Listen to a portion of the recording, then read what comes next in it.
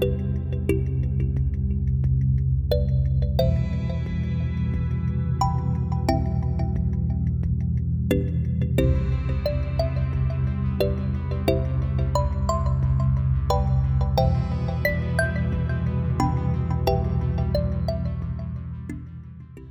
to Which Sedimentary, my dear, a conversational podcast about all things geology. I'm your host, Ellen. And I'm Jane.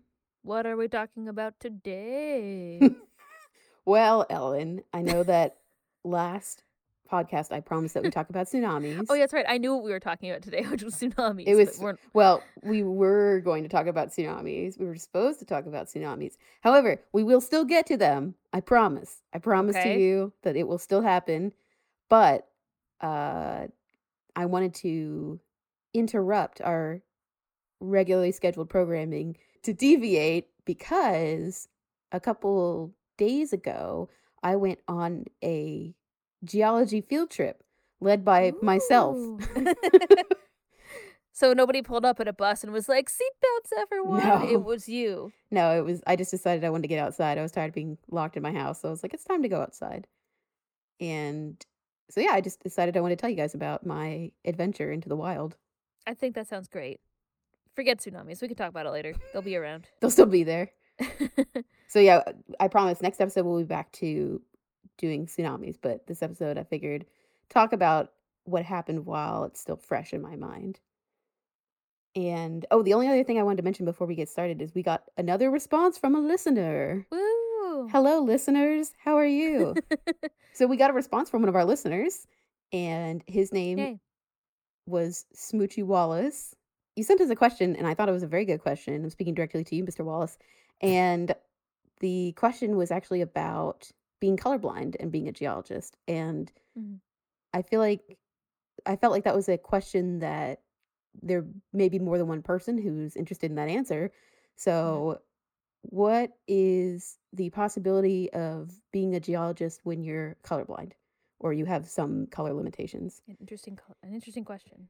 And I would have to say it's not impossible. There may be some classes that you take that may be a little bit more difficult than others, but I would say the majority of geology classes and jobs, in fact, don't require you to have color vision. I would say that there are even some geology jobs you can probably do if you're blind. If you were so inclined to be interested in geology and want to do something like that, there are plenty of geology jobs that are, most of the work that you do is on a computer, and computers have so many adaptive features now to like read out any sort of research that you're doing to you aloud or, stuff like that. So it's not really a problem.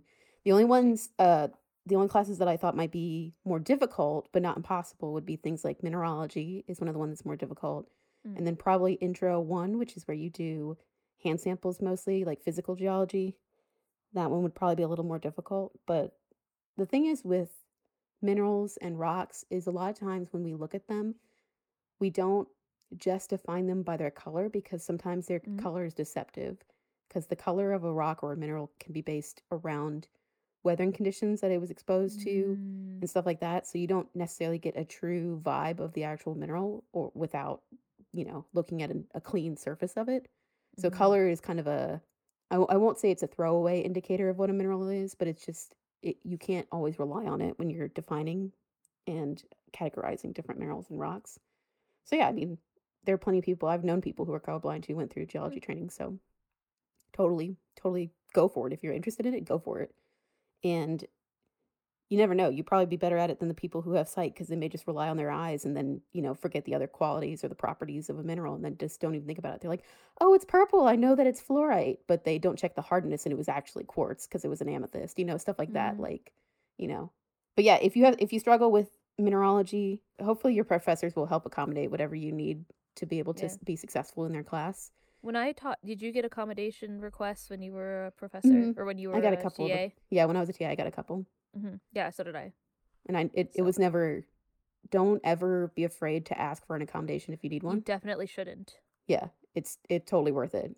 Absolutely take what you need. Like I had a student who they had a hard time when they were trying to take an exam if they were surrounded by other people. So I just let them take an exam in a separate room because I don't care. That's Mhm. totally fine. That's not hard, you know.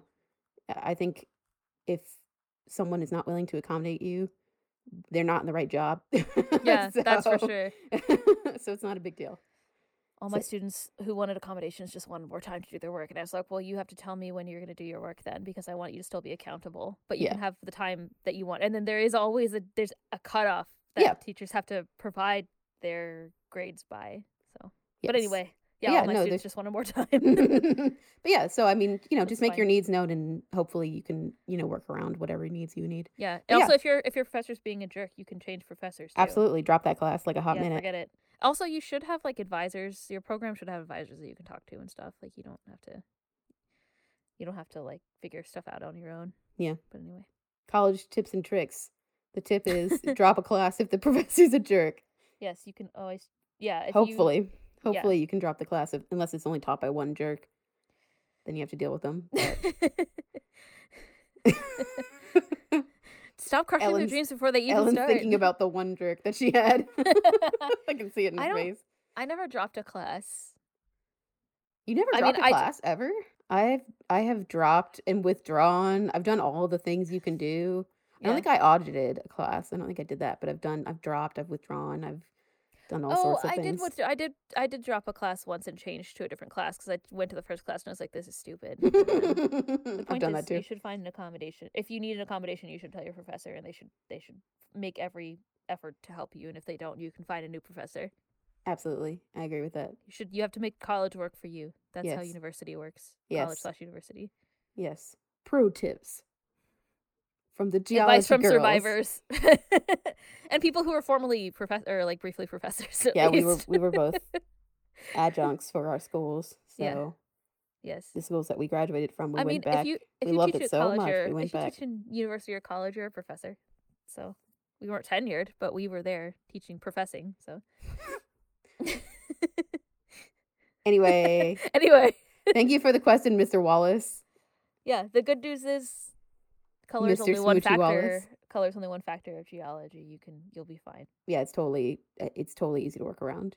There are even which is great. some jobs that are you have to have geology knowledge, but they're like ancillary to geology themselves. So jobs remote sensing, for example, or working with aerial photography and you look at maps and stuff like that. You may not be able to work very well with color imagery of what you're looking at. The thing is though is that computers, the way that they describe images to us, yes, we see the pixels that are being displayed on the screen as a certain color, but computers, they don't have human eyes, so they colors to them are just numbers. So you can use tools to see what number is the pixel value of a certain thing if you get confused. Mm, So you're like, is this that's true. green? Is this red? And so you can just check the pixel value and tell you, That's you a good know. point. So there's even it may make your life a little more difficult, but I don't think it's still impossible to do. So go for it. Go for it, Smoochie. I believe in We you. believe in you. We believe in you. So anyway, now that we've talked about that, let's get on to our At topic length. for today. Yes, For very too much at long. length. So the trip, the field trip that I took. I think Without Miss Frizzle for yes, guidance. I don't think I. First of all, I also roped in one of my friends and made her come with me because I was like, "This will be fun. We're gonna go climb on rocks together." I don't think you should hike alone ever, but that's just my opinion. I mean, people do it. I think it's more pleasant to have a second person just in case, Mm, something happens. And we were going on a weekday, so there wasn't that many people there, so it's mm. possible like if you fell down, someone may not find you. So it's good to have a buddy. Buddy. Yeah, buddy system's always And or good. have a plan. Yes. Or hopefully have cell service because we didn't once we got into the park, it was just completely dead. Yeah, So, I think that happens a lot too. yeah, I think it does. Anyway. The point is, this park that we went to visit, it was in Missouri.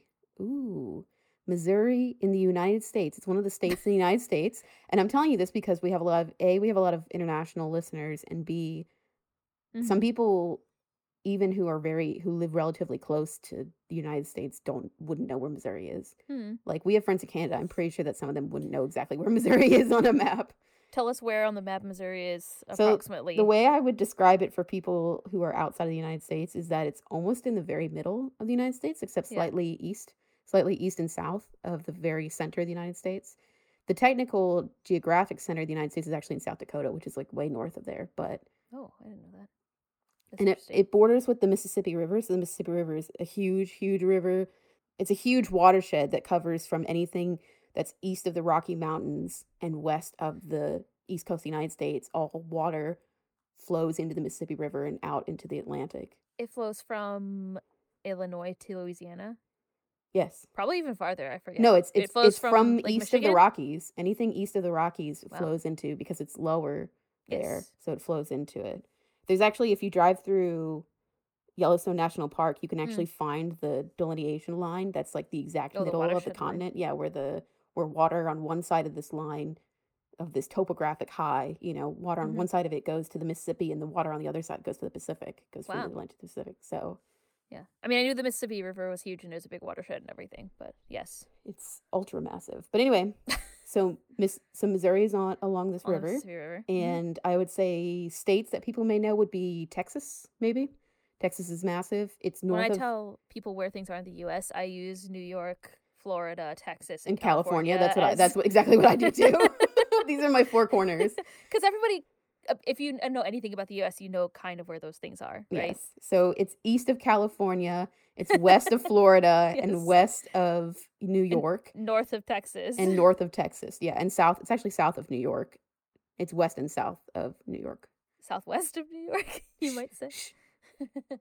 But yes, I would say I think your also some description people of may know kind of in the middle is pretty pretty accurate good. description. Yeah. Yeah, and I also would say it's south of Chicago, if anybody knows where Chicago is, which is Mhm. in Illinois.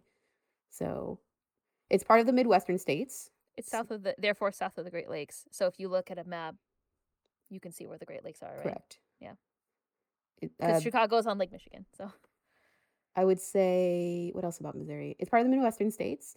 The Midwest is one of four it's census the groups. gateway to the West. Ooh, yes. Well, that specifically St. Louis St. is the Louis gateway. is the So gateway to the yeah. West. Yeah. It's part of the Midwest is interesting because it's actually nicknamed the breadbasket of America, which people may have heard or may have not heard before. But that's because the largest business that takes place in the Midwest is agriculture. So that's one of their main Mm. exports. And so a lot of people get their food from the Midwest Mhm. or from California. We get a lot of fruits and stuff because of the climate that's in California. And Missouri has a lot of cultural significance too. I know we're going to go and talk about geology, but I just wanted to bring up that Missouri was where part of the Mississippian culture lived for thousands of years. It's one of the indigenous cultures that lived in North America. Mm. And also they lived in like southeastern North America for the Mm. most part. They were the dominant cultural group from about 800 to 1600 CE, and so way before European settlers Mhm. invaded. And they actually had during one time period, they had a giant city that they had built Really? along the Oh, Mississippi that was interesting. across the river from St. Louis, which is close to Oh. where we're doing this is the reason why I'm talking about it's close to where our geology trip is going. Mhm. And the city was called Cahokia, and we have Mm. remnants of the city still there that's in Illinois. And you know, Mm. it's like a 15-minute drive from downtown St. Louis, maybe 30 Cool. minutes. But yeah, this city was huge. It covered about 6 square kilometers, or excuse me, 16 square kilometers, 6 square miles Wow. for Americans. And its population actually is estimated to have exceeded London's at the same time because they were concurrent, because London was Right. going on at the same time as Yeah. Medieval Cahokia. Europe. Mhm. And London at the time had about maybe like 14,000 to 18,000 people. The census records are Wow. not as good. And Mm. Cahokia had more. So it was huge. It was a massive city. So it was really cool. Um, but that's what Cool. this area was kind of known for in the past. But nowadays, Missouri, and specifically St. Louis, is known for three things. They're known for blues, and they're known for barbecue, and they're known for beer. The three B's. Those are the things that are important in It's Missouri a good nowadays. combo. So St. Louis and Kansas City have a blues scene. St. Louis is more the blues scene. Kansas City is more like jazz.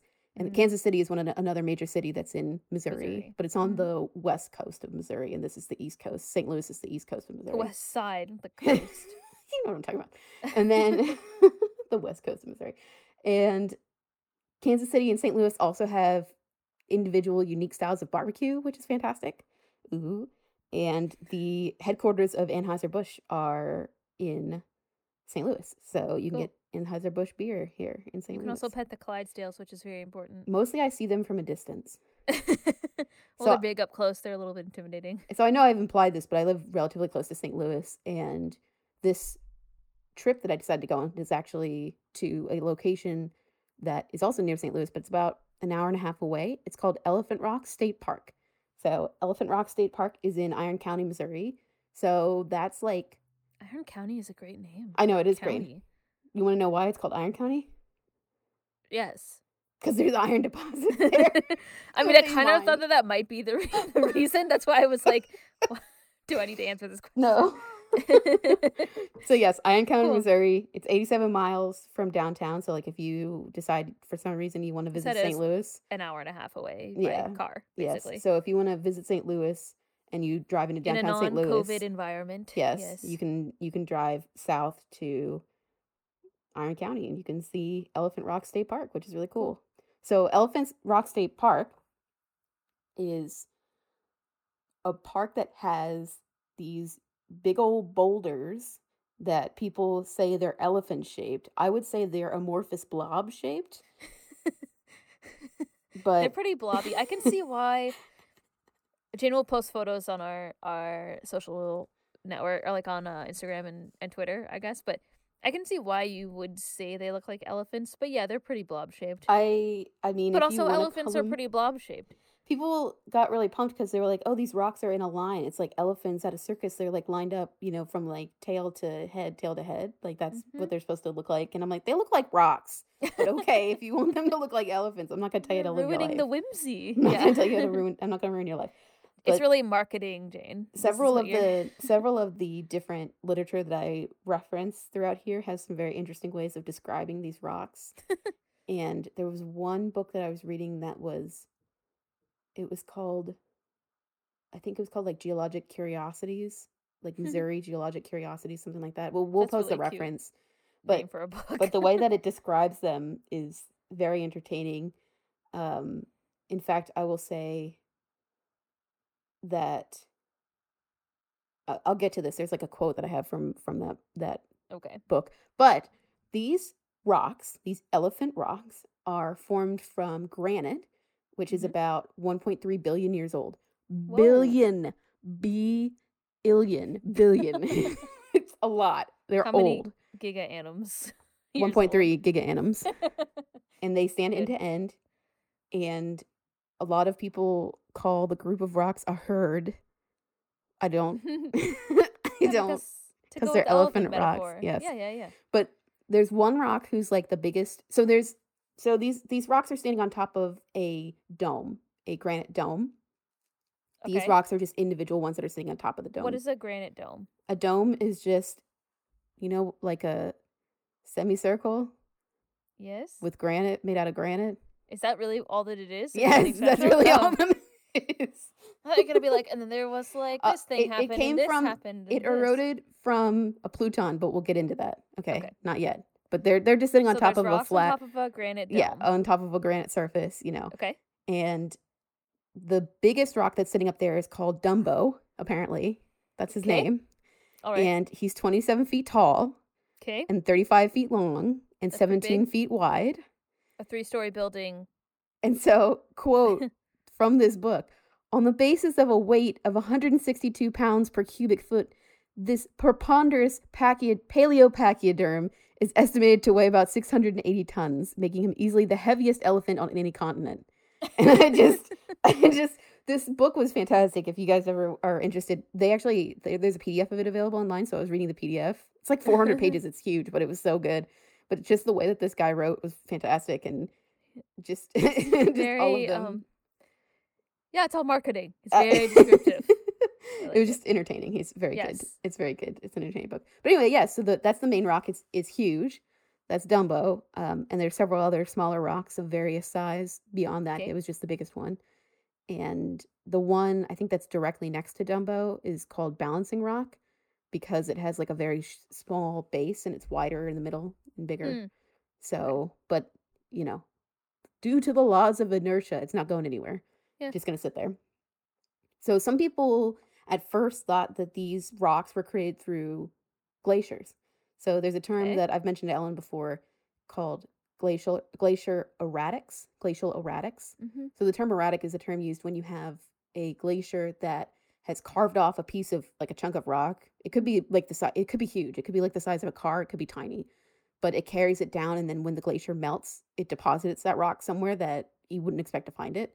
So people thought at first that these were glacial rocks, but glaciers, even the last glaciation that we had, didn't extend that far I was just south. thinking that. That's seemed very far It south. did extend into Missouri, but not that part of Missouri. Okay, It extended interesting. into kind of the more Kansas City area of Missouri, the Okay, yeah, western that part of makes sense. Missouri, but it didn't get this far south. Interesting. So these were not glaciers. Okay. These are a product of weathering. Due to weathering, these elephant rocks sit on this granite dome, and the term for this kind of exposed rocks that are surrounded by kind of gentle slopes on all sides, and then Mhm. all of a sudden you just have rocks appear out of nowhere, like surprise Mhm. rocks. That's called a tor, T-O-R. Oh, interesting. So it's on a tor, which is basically just a hill that has rocks on top of it you don't expect. Okay. Okay. You know. So a lot of times you see these more in places like Ireland or Mm. Scotland, where you'll just see grassy field. All of a sudden there's just black rocks and you're like, where did these come from? And Mhm. not like Stonehenge, like natural. They were there beforehand. They weren't moved there by people. So, but yes, so Elephant Rock sitting on this tour, this granite, this exposed granite, that's awesome. Cool. But let me talk to you about how these things got here. Let's get to the history here. Approximately 1.3 billion-ish years ago, give or take a couple million years, Okay. there was molten rock Mhm. that was intruded into the subsurface of a continent. So let's break this down. What was happening on Earth 1.3 billion years ago? This is a period of time called the Precambrian, which you may or may not have heard of before. I believe that you have probably heard of it before. Yeah, I So have. the Precambrian in geologic history actually encompasses 7/8 of Earth's history. Wow. So it is the largest majority of Earth's history, and it goes from 4.6 billion years ago from when Earth first started, and then it comes down to about Coalesced in space. Yes. yes, and then it comes down to about 500 million years ago. So like 4.5 billion to 500 million It's a years. long time. It is. It's a huge time. But the thing is, 4 billion years. yes. So the Yeah. cutoff, the reason why they have set the cutoff of Precambrian time into the next set of time is because at that cutoff, at 500-ish million years, that's when you had shelled or like hard part critters that have shells and stuff. That's when they first started to really become abundant. So Hmm. that's how we define them, as you can see in the fossil record, a really big jump in like what kind of fossils you get. So in Hmm. Precambrian time, the kinds of fossils that you had at first were we Ferns. had no, we not even close. We didn't even get to ferns until way Like later. bacteria. Yes, bacteria, ferns, bacteria, you know, little single cell organisms, multi-cell organisms. Eventually, they Ferns. Oh, get I'm their just kidding. things together. They get their ish together and They get their cells together they and form specialize. into soft, gooey critters. Some of them resemble worms, would be the Hmm. good way to describe them. Uh, it's exciting times. But yeah, so before we had critters that had shells, we had Critters that were just goo. soft, gooey critters that the reason why they didn't have shells is because there wasn't enough oxygen in the atmosphere for them to form shells. Hmm. The process that they need to create shells, you need to have an abundance of oxygen to Really? do it. Yes. So that's Hmm. why they didn't have any. Oh, I didn't know that. Good times. Cool. But yes, so what was going on Earth during the Precambrian? There was a lot because, again, it's 7/8 of Earth's history. We have Mhm. generally throughout the entire thing, the Earth is spinning faster than it was. Mhm. So, like, No, it's right, spinning it's faster. faster than it is currently. Yeah. So, in the past, it was spinning much faster. It was also hotter. Mhm. There wasn't oxygen the entire time. There It was was closer oxygen. to the moon. It was closer to the Yes. moon. There was less oxygen on Earth than there is now. In fact, like obviously when it first started, there was no atmosphere. Eventually, it does get an atmosphere, and that's when you get more of an abundance of critters forming. You Mhm. still had them, these bacteria and stuff, but it was a lot easier for them Well, to. they're all anaerobic or whatever, right? Like they don't need oxygen Some too. some of them are anaerobic. Some of them are they use chemosynthesis to Right. eat. Some of them use, Instead of photosynthesis, chemosynthesis. and then some of Yes. them, developed into being carnivores. Some of them developed into other Mm. things. But Yes. the main Eating other fossils, goo. yeah, Yeah. the main fossils you get from the Precambrian are called stromatolites, which are they're microbial mats, is the way that it's described in books, which does not sound appealing at all. But it's critters, little organisms that do chemosynthesis to live.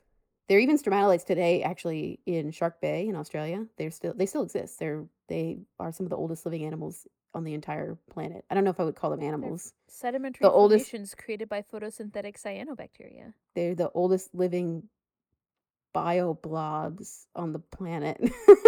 Some of the oldest living bioblobs on the planet. Bioblobs. Yeah, I don't know what else to call them. Yeah. They're a living thing. Yeah, they're they're a thing. But yeah, so just think about it. Earth is hot. Yep. There There's are no more. oxygen. It's spinning like There's crazy. there The day is super short. There was no such thing as time, but days were short. Rotations around the sun were short. Nobody recorded time. It didn't matter. Nobody was farming at that point. So Time is a construct. Time is a construct. So anyway, so that's what was happening at the time, and the Earth was mostly water. However, it was hot. And it was very hot. By 1.3-ish billion years ago, there were actually these things forming called protocontinents. So protocontinents they were the initial continental masses that we had before we had, the continents that we have today. Okay. And they were much smaller. They formed through basically a coalescing of volcanic activity that was happening under the ocean. And there is evidence that there was some tectonism. It just wasn't the same kind of plate tectonics, I should say. There wasn't the same kind of plate tectonics that were going on today. It's not exactly the same going on. After this time period, we actually end up getting a supercontinent called Rodinia. So Rodinia existed before Pangea, but after this period of time that we're talking about. But anyway, the point is that there were these little continents that were already existing, and one of them was called Laurentia. So Laurentia is actually part of North America today. And we know it as the Canadian Shield. Ooh. That's near me. Ooh. Yes, the Canadian Shield. So the Canadian Shield is the term we use for it today, but Laurentia is the term that people used for the continent at the time that it was existing at this point. And people they use it now to refer to the continent as it existed at that time. Yes, people exactly. Didn't exist. Yes, and it's like a completely stable. Another thing that people call it is they call it the North American Craton because it's the part of the continent that was stable for billions of years now. So it's been there. Just part of a continent that's a craton just means a large stable block of the earth crust forming the nucleus of a continent, so the center of the continent. So part that's not getting like subducted or whatever. Correct. It's just stable and everything, all of the rest of North America was accreted. That's a term we use, but it was added on to this existing Laurentia. So Laurentia was already there, and then everything else added itself onto it. Whether through mountain building events, so, like the Appalachians or the mountain building that's currently going on over in the Pacific Ocean, or there were other, sedimentary building events where we used to have an ocean in the middle of the United States. So you got collections of shells and all sorts of things, and you get sedimentary beds in there too. But anyway, so yes. So we have our craton. I feel a little more attached to the craton now than I used to. Yes, the craton actually extends down. The oldest part is the Canadian Shield, which is up north and it surrounds Hudson Bay. But the Laurentia actually extends farther than that. It goes down into Missouri.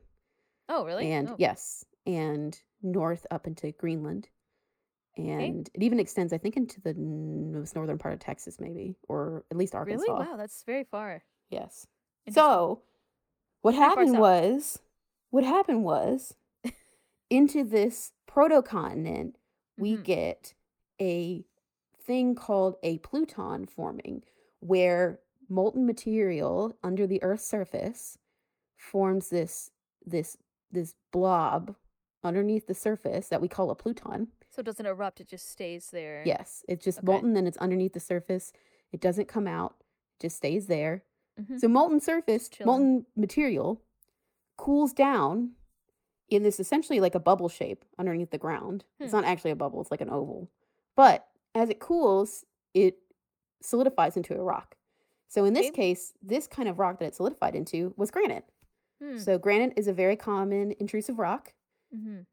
It forms a lot of times through plutons. This is a really common way for granite to form. Yeah, we briefly talked about granite before. We did. I'll talk about it a little more, like what the content of this particular rock is. But yes, it was. Mm. This is how this particular set of granite formed. Mm. And as this material cooled into this pluton, there were some areas that developed small cracks in them, and they were nearly vertical, and we call those jointing or joints. Hmm. Those are the terms we use them for, some cracks.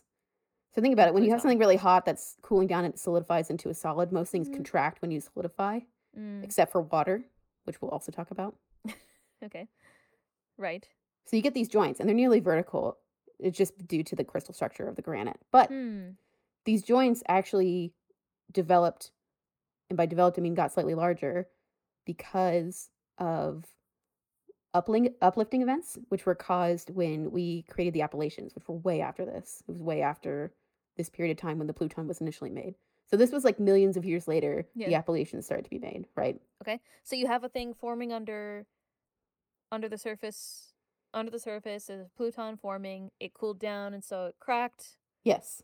And And then then we those had cracks were exacerbated when the North America smashed into Eurasia and Africa and and created the Appalachian Appalachian Mountains. Mountains. Okay. And so we get even bigger stress joints, much larger. In the granite. What happens then is something called spheroidal weathering. So that's Spheroidal, like a sphere. Like a sphere. Yes. So what you have is you have water.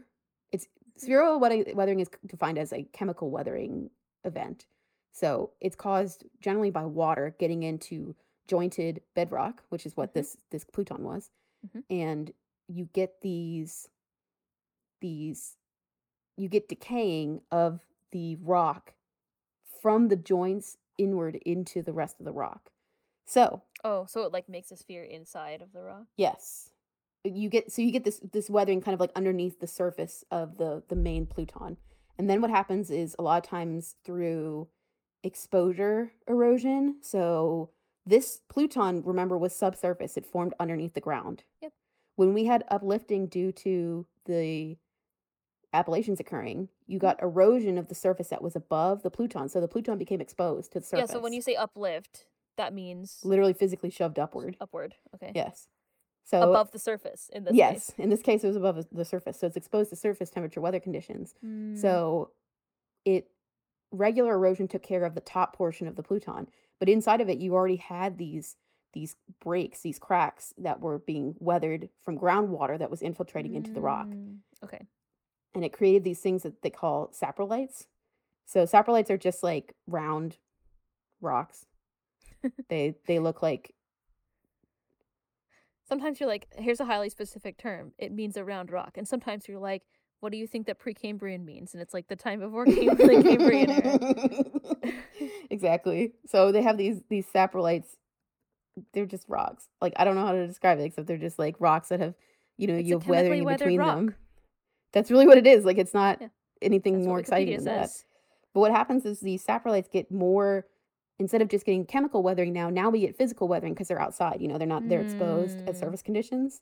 So they start chemical. I guess I feel like when I think of water, I always think of it as like physical weathering in the sense of like the water is moving, but I mean it is a chemical process, technically speaking. Yeah, it is a chemical. Sense. It's a chemical process. Physical weathering is probably like wind. So another form of physical weathering is freeze thaw. Freeze thaw is another type of physical weathering. So freeze thaw does involve water, and it is physical, and that was happening once these saprolites were exposed.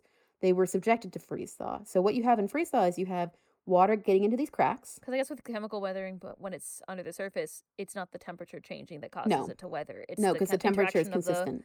The water with the actual material of the bedrock. Yes. As opposed to the water. The water is slowly dissolving pieces of the bedrock underground until it becomes exposed. And then it's subjected to, freeze thaw and stuff like that. Which is now what you're about to describe. Exactly. So what happens with freeze thaw is that when water freezes, it's an unusual liquid, because most liquids, when they freeze, they contract, which we talked about with magma. When it freezes, it contracts into a rock. But water, because of its chemical structure, it has a really fancy chemical structure. Mhm. And the way it's most comfortable when it's a solid is it actually spreads itself out and it Mhm. expands, which is bizarre because like other liquids don't do that. Water is the only one that expands when it's frozen. So because of that, when you have water infiltrating these rocks that are exposed at the surface, so like rain or whatever, Mhm. the water gets in, and then in winter you freeze, and it spreads, and it essentially makes like a wedge shape in these already vertical joints that exist, and Mhm. further pushes the rock, and over time will slowly destroy the rock. Mhm. I'm And it familiar with ice. I live in Canada. and it creates these it will create some of the physical weathering that you get will create peeling, like layers of peeling rock that they call Hmm. spalling. And, Yes. sometimes and they it comes off in, like, shells, like, you'll get, like, like, these concentric shells that, like, pop off. It looks like when you open a flower, like, you have petals that are coming off of an open flower. So you can also or, like, the layers of an onion. Does it really look like that? Mhm. Oh, it A does lot of look like times it that. comes Yeah, it does, and it comes off in sheets. Like Some as people well, call it like I onion. said, I've only ever heard of I've only ever thought about the term spalling when talking about concrete because my husband is a civil engineer. So that's the kind of and we've See, done that's a bunch of cheating. renovation on our house and stuff. So this is also where I know about freestyle from because of dealing with things Freezing pipes and stuff in your house. well, no, freezing ground and how you construct things because because water in the ground also Yes. expands and that causes problems. So things Yes. have to be anyway. That's a You whole have to other plan separate thing. for it. It's fun. But yeah, I've only ever heard about that kind of spalling. So this type of pattern that you see on rocks, which we should post Yeah, we can post on it. our social, would I be think I good. have I don't think I have any It pictures of looks so the thing like is these have weathered so much that they're not at they're not saprolites yeah, yeah. anymore. So But you can the next stage of this development is you go from saprolite and then you weather in even more into these kind of rounded boulder shapes, and those are called mm, core stones. So once you've gotten off all of the rest of the spall, once the cracks in the spall have come off, you're left with this one round rock on the inside. And it's not fully mm. rounded, it can be like oval shape, it can be whatever. But it's smooth. The surface is Yes, smooth. it's relatively smooth and it's flat on the top, but it's rounded on the sides. And what happens is it continues to weather from the sides in rather and like also on the very, very top. But the rounded edges of the rock are much more vulnerable than the flat edges of the rock. So that's why the rocks maintain this kind of elongated oval shape because they last longer in the long direction than they will in the side direction where their jointing was originally. Hmm. Okay. So, Cool. but yeah, so those are core stones. So what we have left, what elephant rocks are, those are core stones that are left on top from Cool. this long weathering Is process. that like weathering process a standard process? It's like this. Yes, there are different terms depending on the size of the rocks. So if you have a larger, so the Pluton itself, if the Pluton itself is going over this Mm. kind of, if it didn't undergo chemical weathering underground, and you Yeah. So didn't the get Pluton this just becomes exposed. Yes, if your Pluton just becomes exposed, it goes through a similar process, and it ends up being called an exfoliation dome, where Oh. it's affected A by freeze thaw, but B also by the unloading of the sediment that's on top of it. Mm. So like So it you get rises up. cracks. Yeah, when it rises up, you get cracks Hmm. because it's being moved around, Hmm. and you also get that flaking effect. So they don't call it spalling there. It's called exfoliation, but it's Hmm. just a different scale. It's the same process. Interesting. But so yeah, some more geomorphology for y'all, for you kids who are interested in geomorphology. I'm interested in geomorphology. But yeah, they were it was really cool to see them because, I don't really get to see first of all, these rocks are dang old. They're so old, Well, you said right? they're from Laurentian Craton, right? It was intruded into that craton, so they're younger than the craton itself, if that makes sense. Yeah, yeah, yeah. The Craton had to exist for it But to be intruded into. they're 1.3 billion years old. They're so old. They're so old. It's so cool. These were here before fish. These were here They before were dinosaurs. These were here before people. These were here before trees, okay? they were here These before rocks, ferns. yes, these rocks were here. They weren't here before that cyanobacteria or whatever. They were But here and it's crazy to me. Like that's so cool. Like they it were is here cool. so long and they've gone through all of this and they're still here This is and the they've excitement you should have brought at the beginning of the episode. It's just like, I don't know, it's just really interesting to me that it's like Mm. and it went through this kind of intensive weathering process and they're still here and they're like, "Hey, Mhm. what up, y'all? I'm still here." You can't take me down. I'm granite. I'm real cool. So saprolite is the altered rock that was affected by chemical weathering. Inside of the saprolite is the core stone. It's inside of the Yeah. sacrolite. So once the saprolite sloughs off in the spalling process, you're Mhm. left with just the mainly unaltered, not chemically altered, you know what I mean? Core Oh, so, stone. like, this is saying perhaps that the original chemical weathering didn't intrude all the way to, like, the center No, it of doesn't the go all the sample way. or whatever. It doesn't alter the entire sample. What happens is I see. you get Well, it it starts can't from the joints and works its way in, you know Yeah. what I mean? Yeah. So like you get extensive water contact at the joints, but Mhm. you don't get water contact at the very center of Mm. these unaltered stones. So Mm. that's why the core stones are called core stones. It's because they Mm. were unaltered by this water. And then it Mm. comes to a point like these were so old that the evidence of all of the spalling, so, like, all of that cracked off Mm. rock and all the little flakes, it's all gone by now because it was all Mhm. eroded. Mm. So all you have left are the core stones, which are, about as unaltered of rock. Nowadays, because they're exposed to physical weathering, they also get lichen and stuff on them, so they're breaking down that way. Mm. Yeah. But and rain, get rain Yeah. on them and Wind, whatever, whatever. freeze thaw, they're still being subjected to that. But Yes. but yeah, if you were to, like, drill into one of these, you would have the original unaltered Pluton stone, which is really Cool. cool. Interesting. The unaltered granite. Yeah, so the surface is still being weathered, but Yeah. it hasn't this is the portion that hasn't been chemically weathered yet. Yes. And the other thing that you get from these particular types of rocks, this process, especially with granite, is you get a lot of clay because clay is one of the processes or one of the outputs of this chemical weathering process. Hmm. So the rock gets broken down by the water and gets turned into clay. Specifically from granite? Yeah, granite's Oh, a big clay depositor. interesting. I never But thought about that before. I was just like, clay is clay. It comes from clay, you know? oh, we will get into clay, man. I can Actually, talk about clay for a long time. I know that you love soil, so I know that I that's do. something that you would like to talk about. I do. Some other features that we have that were caused by this, the freeze thaw mechanism are called panholes, Panholes, Mhm. panholes. So panholes just look like a round, flat-bottomed depression in a rock, Mhm. and we see these on the exposed surface of the Pluton Mhm. that is still available there that hasn't been turned into elephant rocks. The Mhm. elephant rocks are sitting on this Pluton, by the way. So So Pluton is exposed though. Yeah, the correct. Pluton's Yes. exposed. Yeah. So So you basically these have exposed bedrock in this area, and then there's yes, panholes in the panholes are a term for those shallow depressions that are just eroded into rock. They are sometimes people call them potholes also. But the Mhm. thing is, pothole is the term that we use. Technically, it should only be attributed to things that were created through river action, fluvial action. Hmm. So it doesn't make sense to use the term pothole here. The term panhole is much more appropriate. Hmm. But yeah, what happens is you just get some little irritation, some minor divot in a rock, Hmm. and over time, weathering, freezing, and rain, and wind and whatever else gets in there, and it slowly carves out a depression Hmm. over, in this case, millions of years, and you end Yes. up with bird baths in your ground. They look like some people call them bird baths colloquially, but panholes Hmm. is the proper term for them.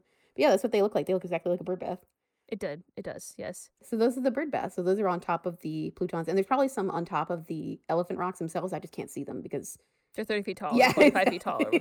whatever. Yeah. I can't see over them. You didn't bring your stilts? What are you talking about?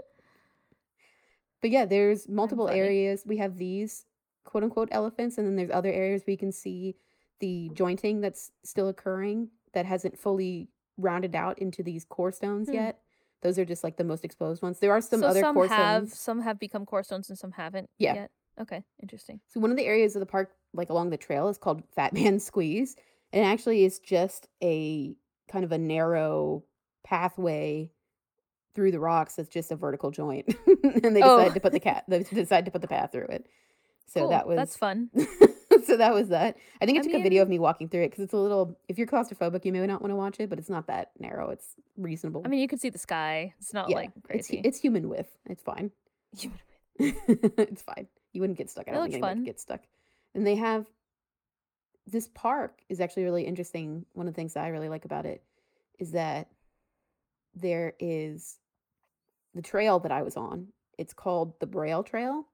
And the Hmm. thing is, it's actually the only trail in the in the state of Missouri that's designed for people who are visually impaired Oh. or who have, physical handicaps as well. So it's Hmm. like they made a hard surface trail that's Oh, so it's like paved and stuff. yeah, That's it's like nice. paved and it's well maintained and it was nice. Accessible. They had braille signs everywhere Great. put up and it was That's just really really nice. cool. Yeah, I really liked it. I thought it was nice. And also it was nice for me because then, I wasn't slipping all over leaves and stuff like that while I was trying to walk on this trail. Not that we didn't go off trail because we definitely did, but Mhm. it was good to have some time where I was saving my knees from the inevitable slippage. But yeah, the term for these types of rocks, this particular formation, that's a term that we use in geology, but is called the Graniteville granite, which is very geologists Department of and their Redundancy names. Department. Geologists and their names. But so yeah, it's Graniteville granite. It's very original. It's an original name, and it's found specifically in this part of Missouri.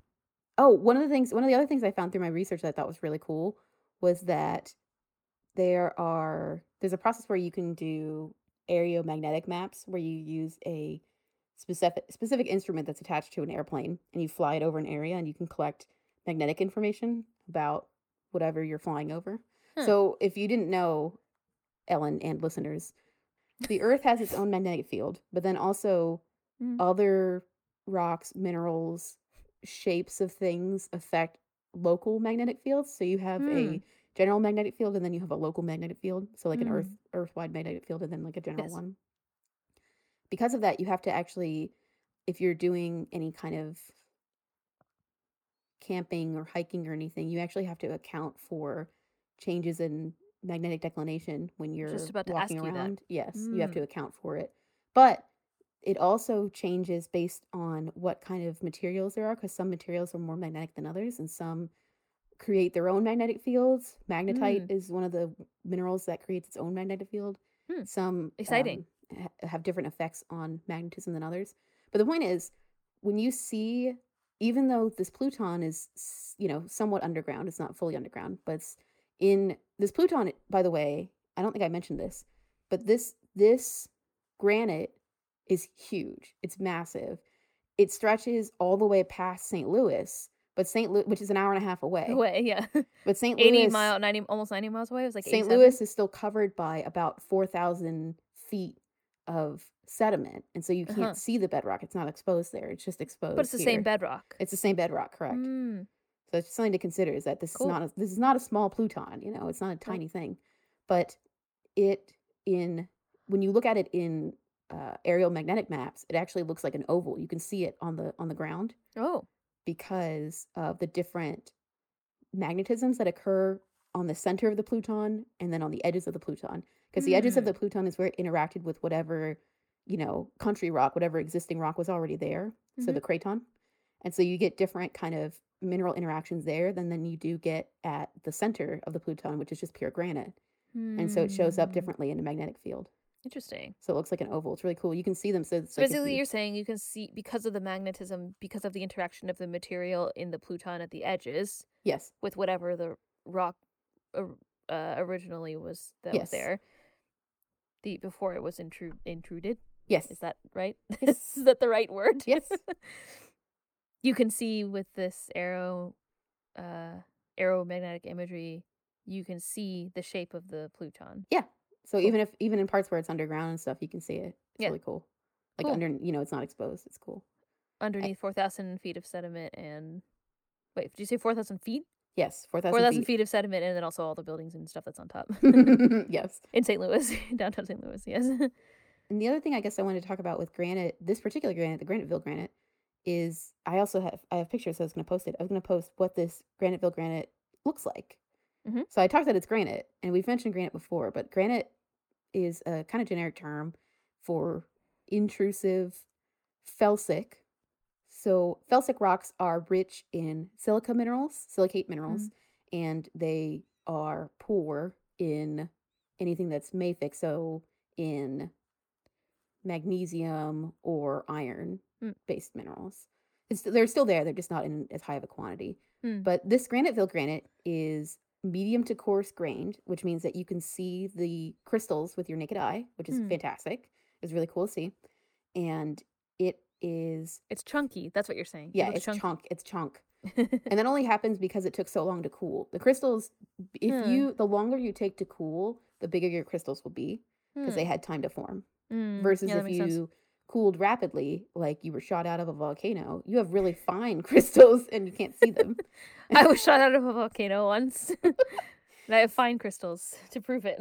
So this particular granite is about 55% feldspar, alkali feldspar. So that means that's feldspar that's rich in either potassium or sodium or somewhere in between that. So like Hmm. there's mixes that are, you know, KNA2 or 2K2Na, you know, and then they're Mm. like an aluminum silicates. But anyway, so K spar is potassium feldspar. The other term for that is orthoclase feldspar, is pink. So this is a very, very pink granite. It's super pink.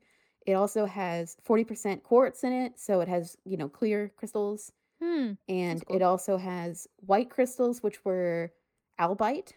Albite, you know, albus is Hmm. Latin for white, Yeah. right? And albite is the sodium rich version of feldspar, so it's a white feldspar. And it does have some mafic minerals such as muscovite and, well, muscovite's not, but biotite, really. Hmm. Biotite is a type of mica, it's like a dark colored mica. Hmm. It has about 5% of mafic minerals. So, but really, the main takeaway is that this is a very pink granite. It was very, very pink, and it was really pretty to look at. Reminds me of like the granite in Acadia National Park is also super pink. Yeah, some of the so there's two different kinds of granite in Acadia, and one of them's really pink, and then one of them is the Dalmatian looking one Hmm. that I think of. And I always think of the pink one. But this yes. particular granite also has some areas that have little bits of topaz, of Ooh. beryl, which you may know as emeralds, Ooh. ooh, or aquamarine, which are Ooh. used. All three of those are used a lot of times for jewelry. Is mostly what Hmm. people use them though. And there are some sulfide minerals, which we talked about Oh, earlier. dangerous. Yeah, that's why it's called Iron County in Missouri, because there's iron sulfides there, Oh. such as one of your favorite minerals, pyrite is located there. Ooh. Ooh, pyrite. Ooh. I There's think when we also, talked about it, you did say there was pyrite of it, like somewhere in Missouri. I feel like yeah, we maybe, mentioned I that. don't know. I don't know if I mentioned it on the podcast. I think I've talked about it before. Hmm. There's also a part of Missouri that has other sulfides too. It's called the Lead Belt of Missouri. Can you guess what kind of what kind of sulfides might be there? Just straight arsenic, obviously. Yeah, there's Yeah, lead sulfides. the state mineral of Missouri, which I didn't mention before. It's galena, and galena is a lead Oh, sulfide yeah, you that we talked talked about about that. before. Yeah, my Yeah. my sample. I mentioned that my sample of galena is from Joplin, Missouri, which is part of the lead Hmm. belt. Yes, we did talk about that. So yeah, that was. I mean, that was Galena. all of Elephant Rocks. I mean, there were other geologic features that were in the area, but for some reason, all of them were named like devil something. So there was like the devil's walls and like the devil's toll gate and like the devil's honeycomb. And I was like, what is happening, Missouri? I think So no, I think there's just a lot of geological formations that people call the devil's whatever. Like that's just I a don't thing. know how the devil got naming rights, all these things. Like, does he You know, have, is it TM, the devil TM? I don't know. Anyway, that was one thing that amused me because I was just looking at other features in the area and it's like, oh, you can take this trail and go through the devil's toll gate. And I was like, why is it called the devil's wall? I'm like like, I think what? I'll pass. Like the wall's there. It's doing nothing to you. Now I the think toll it's gate, apparently, supposedly it was called the devil's toll gate because people who were going through with their wagons would have to stop and remove stuff from their wagons to get them to fit through the quote unquote devil's toll gate. oh, So hmm, that may be part of it. Either way, though, perhaps. I was like, anyway. The only other thing I think that's interesting about this particular park, this state park, is that there's a quarry there. This quarry was, it's not in production anymore, but it opened in 1869, Wow, it's a long and time ago. it has been producing a this beautiful granite that they call Missouri Red. I think it's more of a pink, but it's kind of red too, I guess. It's marketing. Same with the devil's like whatever. It's all marketing. Jane. But yeah, it was exported across the country. It was not just maintained, you know, in local St. Louis buildings. There's a monument in Pittsfield, Massachusetts for Thomas Allen that is made from Missouri red granite. And it's actually a single column that's 42 feet high and 4 feet 2 inches square at the base. Wow, So that's huge. it's huge. Yeah, it's a giant piece of granite. And then It's also been used for parts of Marshall Field, which was in Chicago, and in some buildings in like New Orleans and San Francisco, Pittsburgh, and some other cities. But I think the major part of this granite that I think of is that it's actually, first of all, there's millions of paving blocks of it were used in downtown St. Louis and also in the levees that were Mm-hmm. used for the Mississippi River. Hmm. But then it's also the facing stone for Eads Bridge, which is one of the bridges. It's north of Mm. the Arch, so it's north of downtown, where The St. Louis Arch is what yeah, you're the St. talking Louis about. Arch. For people who don't live in St. I Louis. don't know, I just forget about it. But it's north of the St. Louis Arch, and it crosses over the Mississippi, so it connects Missouri to Illinois. That's EADS. I just Googled it. Yes. And the piers are not made of this granite, but they're covered in this granite. They're faced with this granite, which I thought was really interesting. Cool. But yeah, these rocks were mainly hand chiseled, which Wow. is kind of a pain in the butt. I was watching a video that the park site actually posted. That was a video that was taken in the 30s, and it's pretty crazy to watch because you watch people, hand hammer these rocks. Mm. You can find like zones of weakness. They basically they would put a chisel in it and they would create a wedge shaped indentation into the rock, and then they would do it along like a line across the rock, and eventually the rock would just split in half, and so that's how they were able to get chunks of it. And apparently these granite paving blocks were roughly the size of shoeboxes, Mm-hmm. and they sold for about 8 cents each at the time. So at this rate, a good block maker, quote unquote, produced 50 blocks per day, could earn $4 a day. Wow. Apparently that was considered a good wage. They also had a couple of cranes that were installed to lift heavy rocks, like some of the bigger chunks of rocks, onto the back of trucks, and then they would use their trucks to drive them off. Mm-hmm. And you can actually see the quarry is still there, and you can walk around it. And they actually have some of the remnants of the equipment that used to be there. So Oh, cool. drilled into some of the rocks themselves were these iron like cable tie things that were used to tie the crane's boom so that they could operate it. Mm-hmm. And they're still there, so you can. I took pictures of them. I'll probably post them too. Like an anchor kind of Yeah, thing, I essentially. guess. Yeah, it's like a Cool. metal. It's like a metal iron metal ring, Yeah, to like an hold them anchor. in place. Okay. And what else was there about the quarry that was interesting? A lot of it was interesting to me. I mean, yes. Mainly, they used railroad transport because that was just there was a railroad station Well, very cars nearby. in the 30s were like the new tech, so Exactly.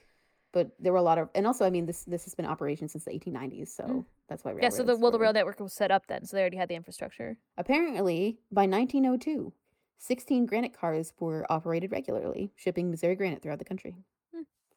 There's also at the park, we didn't go to it, but there's an old engine house there. You can go and check that out too if you're interested. Oh, you mean also, like train engine house? Yeah, Oh. yes.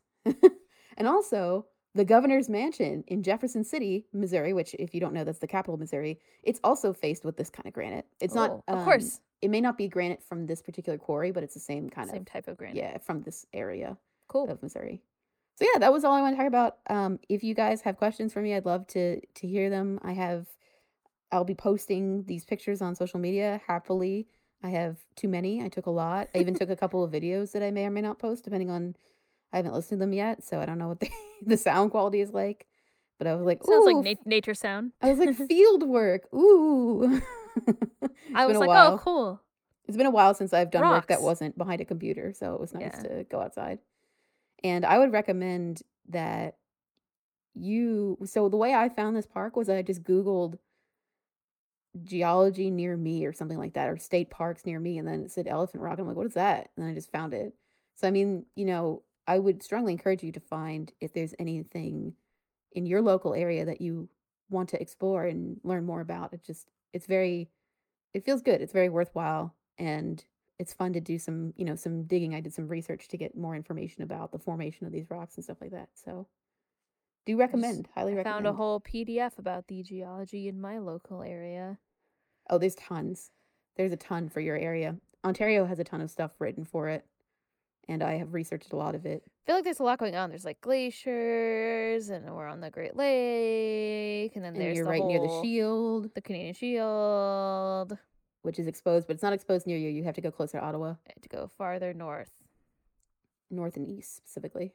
But there's a lot of stuff. We went to the Badlands, the local there are Badlands Badlands there. There's a lot of interesting stuff in Ontario. Well, that was really interesting. We learned a lot about weathering. And freeze thaw and We did. spalling and Yes. tour.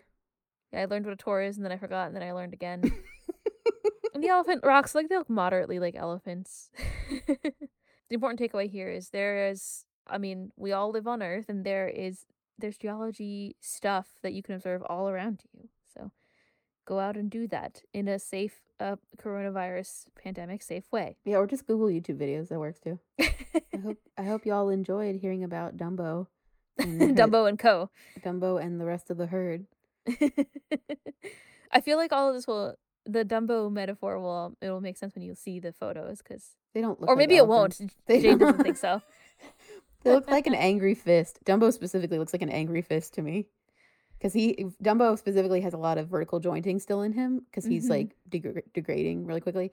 So it looks like a fist to me. It looks yeah, like they do kind of look like knuckles, like fingers. Yeah, like you're looking at fingers because of the vertical jointing. It's like you just can't see the thumb because they like tuck the thumb away, but that's what it looks to really like. call them like fist rocks. Or Yeah. something. Anyway, we would like your questions. You could tell us about your favorite local national park or geological. What was the book called? Geological Eccentricities or something? The Curiosities. It was like Missouri Geologic Wonders and Curiosities of Missouri. So you can tell us about your local geologic curiosities and wonders. And maybe we'll talk about them like we talk about everybody who sends us messages. Oh, absolutely. We would love to hear them. We would love to. But we still like to hear about your favorite rocks and minerals. Yeah, absolutely. And the thing is, like, it would also be nice because it's like, it gives me ideas for vacations. So, I mean, it's you're interested, that's great. It's definitely all about you, the listener, not about Jane's travel planning my vacations in the future.